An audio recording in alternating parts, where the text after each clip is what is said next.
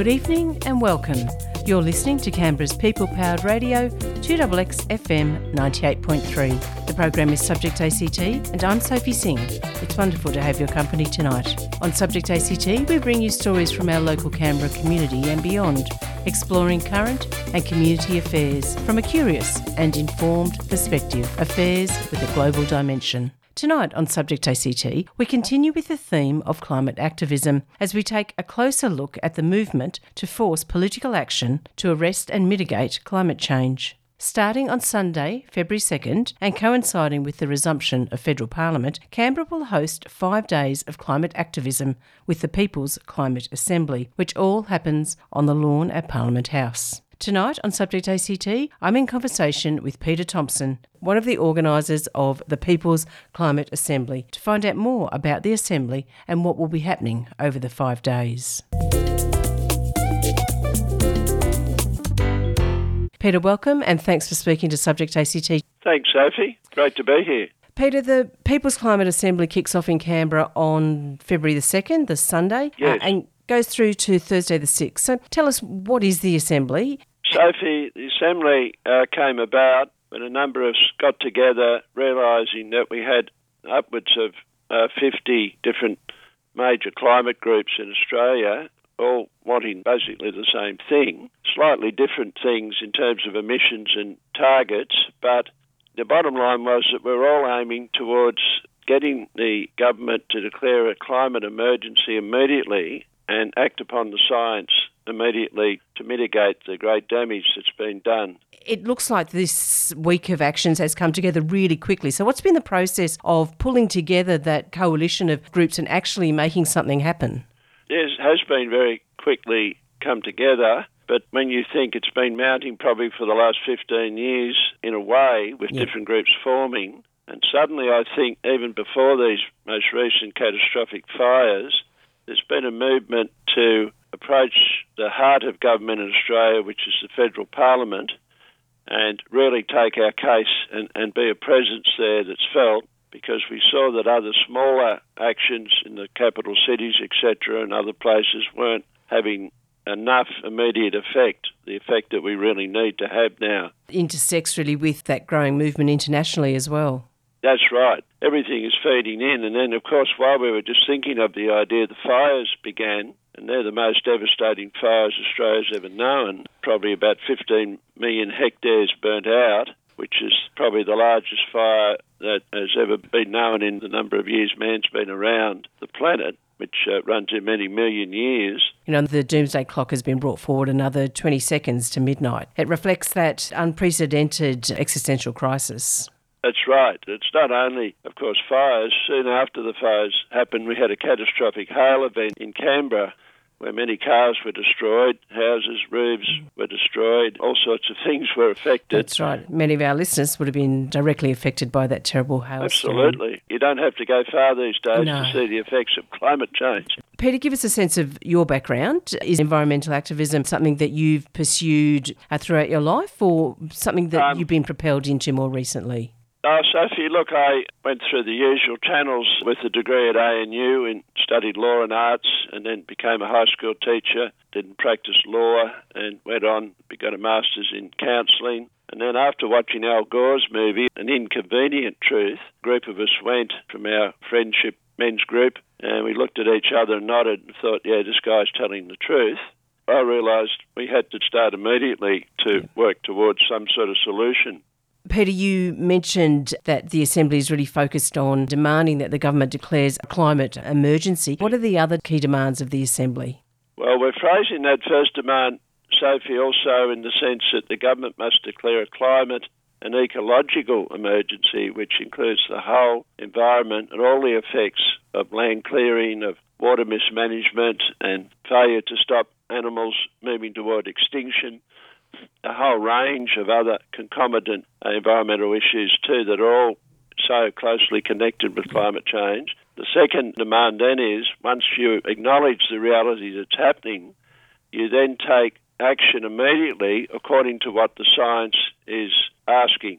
And that's agreed upon by 99.9% of major climate scientists around the world as we speak. And that's the second step that will flow from the declaration, Sophie. And the third step then would be to form a body that would advise government, a non-partisan, a non-political body that would continue to advise Parliament on the necessary actions that need to be taken if we are to survive this huge emergency. The significance of actually acknowledging that it is an emergency necessarily requires that you have to take the really fundamental and far-reaching changes to address that emergency. Absolutely. And that first, to get to base one, is a massively important step. It's almost like an alcoholic suddenly seeing the nature of his or her addiction. Then the next concomitant step then is to go to AA and seek redress, seek ways to mitigate, to move past this huge addiction. Our addiction is to coal and to petroleum money and other forms of money to do with fossil fuels that Australia has traditionally made large sums of money, and that's been our addiction. We're addicted to that easy money. Do you think it's that weddedness to the fossil fuel industry that is driving the government's determination to downplay the extent to which climate change is causing the environmental devastation that we're seeing at the moment? Absolutely. We've seen it in all these cases. The tobacco industry found it incredibly hard to give up their lucrative trade in tobacco and for the massive health damage it was causing, in the same way that Hardie's found it very hard to acknowledge, compensate victims of asbestos, hanging on to their profits.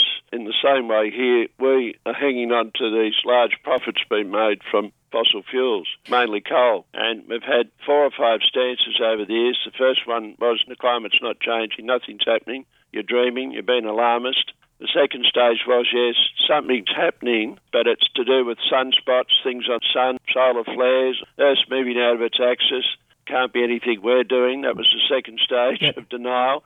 The third stage was, yes, something's happening, yes, our emissions are partly at least causing it, but we can't do anything about those emissions. And then the fourth stage was, yes, we can do something about those emissions, but Australia, as a tiny country, cannot make any effect whatsoever on the situation. They've been dragged screaming unwillingly all the way, like the tobacco industry was, like Hardie's were. That attachment to the money and the vested interests there, as you point out, Sophie, as you alluded to, they've had to be dragged screaming to the reality. And more recently, Peter, we've seen a further evolution in the language that is coming from the Morrison government in relation to climate change. On the one hand, we're supposedly meeting and beating our emissions reductions targets, but now we're moving into adaptation and resilience. So what's the significance of introducing those terms into the narrative? And to me, there's a sort of an underlying thread that actually, well, it's too late now to mitigate or stop. We just have to adapt and be resilient. Well, it's a hopeless state. It's full of despair in its own sense of giving up chances of really doing anything, but it's also, Sophie, another clever attempt to look as though we might be able to do something around the edges, but not really acknowledging the full extent of the problem. It's still another desperate attempt to hang on to coal money. This is what it has to be called out for. We're taken there by stages and increments, and this is yet another stage of denial where we mouth out, yes, I see there's a problem, but they don't really see the full nature and scale of the problem, and they also don't have a faith in human resilience in a deeper level, that we can have a positive vision for the future and completely transform and transition to a new, renewable, sustainable future. There's no belief or vision there in saying those things. And Peter, I wanted to ask you about that transition. One of the aspects of the Assembly is to call for a just transition to a renewable and sustainable future. When you say just, what do you mean by that? Well, Sophie, it's a good question, and I think it's a very important part of the demands that we have to make, that nobody should be left out, nobody should suffer. At the moment, the third world is suffering more than us, believe it or not, with their floods, their mudslides, tornadoes. They're suffering enormously through climate change. Our emissions are causing that partly. Emission has no nationality. Emission produced here has the same effect of an emission produced anywhere around the world. So I think that in Australia, justice relates to people here who are poorer and have jobs that are involved in, say, the coal industry, must be looked after. And I'm sure the unions and the unions have said as much time and time again, they want a just transition for their workers, that people are helped into new, sustainable, non-polluting, non-emitting industries, whether it's tourism, whether it's ecotourism, whether it's to do with implementation of solar and wind. Yep. There's thousands of new connected jobs that can be created, and to do that in a skillful way that nobody suffers unduly, and we all bear the load equally and justly. Justice really means equitable. There's a sense of justice there in the way we transition. Yep. No one makes huge profits out of the transition either. Crisis is not something to profit out of. Yes. So everything should be managed beautifully, even-handedly, skillfully and ethically. Peter, the Assembly starts at the Aboriginal Tent Embassy, and in addition to the groups that have come together for the Assembly, it has very strong connections with First Nation elders. Why is it so critical to have First Nations peoples at the centre of the struggle for climate justice? Well, Sophia, in many ways, we owe a great debt in our People's Climate Assembly to our Indigenous brothers and sisters, our First Nations brothers and sisters, who in 1972, three came down from Redfern, planted a beach umbrella on the lawns of the old Parliament House, declared this would be an Aboriginal embassy. Yep. It would be a voice of Aboriginal people. And so they broke the ice on this. They were wonderful pioneers on this, and we fully, respectfully bow down and acknowledge their tremendous breakthrough contribution here. They had the courage to make a stand. As soon as you make a statement and say, no, enough is enough, we need to be heard. And that example and that great vision has certainly influenced what we're doing in the People's Climate Assembly. So even in that way, we acknowledge the tremendous debt to the Aboriginal Tent Embassy and what it has done. It's still there. Yes. It is First Nations peoples that hold the knowledge about how to care for this land. Absolutely. And even things like with bush management in terms of and fire cultural management. burns and so on. Yes. They had it down to a fine art. They were able to do that for so long. That's exactly right. If you've just tuned in, you're listening to me, Sophie Singh, on your people-powered radio, 2XX FM 98.3. Tonight on Subject ACT, I'm speaking with Peter Thompson about the People's Climate Assembly, which will bring together people from Canberra and far beyond to build a movement for climate action. Peter, can we turn to the Assembly action itself? So give us a sense of what's planned for the 5 days that the Assembly takes place over. Sophie, the Assembly has a kind of thematic run over the 5 days. The first day is a Sunday, the second will be an opening day. A large bit of it will be a ceremonial opening at the Aboriginal Tent Embassy, and that will take place starting at 11 to enable as many people as possible to get there. Moving through to a picnic sort of lunch for everybody, families, school children, public servants around Canberra. Everybody can be there. And, of course, people from interstate. Many are coming now, they're indicated. So that will be a lovely affair on the lawns of Parliament House. And then mass choirs coming from everywhere, Blue Mountains and many other places. Opening speeches will be given just before the choirs come forth. And then the afternoon there will end about 4:30. People will obviously stay there and continue to meet each other and dialogue and all those things. And day 2 is a day for experts on climate to come forth, talk about the situation from their expert area. Yep. So we have doctors, vets, scientists, climate scientists. We also have religious people coming forth to talk about climate science and spirituality and how they tie in together. That'll also be on the lawn in the same place. Yep. We aim to have a stage set up that's there for the 5 days with coverage, of course, for the heat. And many tents will be set up to offer different things, workshops. That day we'll have the doctors' workshop will happen at 5 p.m. We'll be looking at mental health effects of climate change, and dialogues and workshops will happen through the day. Most of the speeches will be around the period of 10 a.m. up till lunchtime, just so we can beat the heat. Sure. And so Tuesday we have the speeches again around that time starting at 10. On that day, parliamentarians will be coming out to address the Assembly from all different parties, Greens, Independents, even Labor will be there to address. Any from the Coalition?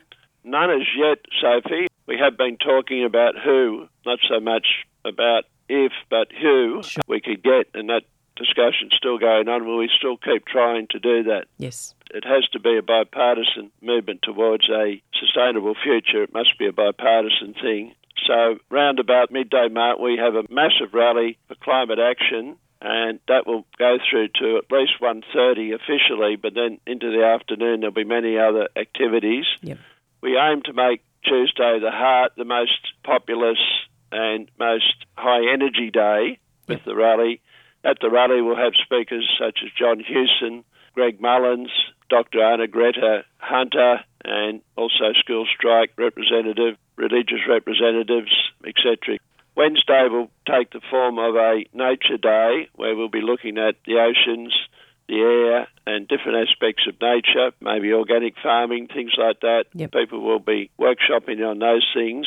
The last day of our assembly will be future visioning, looking at what may be happening for the future, what we can do. It's really not a finish day, it's really a starting day for the future. Here beginneth the new transition life, And how to strengthen and build a genuine national movement. That's right, right, because this is really the first time consciously that all these groups have been brought together, upward of 50, you might even say 60 really, the smaller groups included.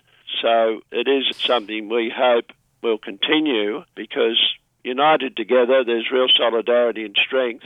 But when you're just a single voice crying out in the wilderness, it's hard to be heard. But when you join together, you have real strength and real purpose. We've got to get the job done here. It's survival. The time for inaction is well and truly past. Absolutely. Given the seeming imperviousness of this government to act on what the community is crying out for, I think the imperative of having a growing national movement, now's the time. Now is the time. It should have been years ago, we could say. But in a way, in some shocking sense, this is the crisis we had to have to get the government moving, even to the degree it has, Sophie. It is now acknowledging, climate change is connected to bushfires. This is like a massive breakthrough that's happened. And that's because of the pressure that's been placed on the government that's coming from below to tell the truth. And even international pressure, Sophie. Other nations are making so many comments now about Australia's shocking disasters. Yep. Everyone around the world has been focused on Australia and making very strong comments about how we are one of the most high-polluting emitters in the world of carbon, and now we are suffering much because of our own emissions. And saying we want to see what impacts climate change is having right now and will continue to have. We just need to look at the bushfire emergency in Australia. That's right. Yep. I mean, this is the crisis the world had to have. That's exactly right. In some ways, the world is moving now faster because of the Australian fires than we are, which is an extraordinary thing to say because our government has been so stuck in the mud and so wooden about this and so addicted to their coal profits. They haven't been able to even look properly. Yeah. Kevin Rudd was right in 2007 when he said this is the greatest moral challenge of our time. Unfortunately, he didn't follow through much on that, but his words were the truth. Because of the inbuilt resistance in our capitalist, acquisitive, greedy system, it's been hard for governments all around the world to follow through. Even though they know they must, the resistance has been huge to change. Peter, it sounds like the 5 days are really packed and that there are many people travelling from interstate, and I would think a lot of local Canberrans will be part of the assembly as well. It sounds like there'll be a lot of work certainly in setting up and helping out over the 5 days. If people want to know more or want to help out, where can they go? Well, there are contact points clearly displayed on both our webpage, Sophie, which is www.peoplesclimateassembly.org, and also, and very importantly, our Facebook event and main pages, which are just the People's Climate Assembly, Federal Parliament, Canberra. If people Google that in or put it in the search bar for Facebook, they'll find it. Yep. And on there's many avenues of connection, particularly through Facebook Messenger, and organisers' phone numbers are there as well. But we hope that people can make contact very quickly. There is a bulletin and transport spreadsheet up there available for people to fill out if they're needing accommodation or even a transport connecting ability there. We know this is a very short lead-in time, but we feel confident that we'll be able to work it out. We feel sure that Canberrans will fully support our event, our actions there, in terms of the overall movement toward a just and sustainable future. We feel Canberrans already are ahead of anywhere in Australia, and they will offer great support, whether it's billeting, whether it's understanding why the people are there.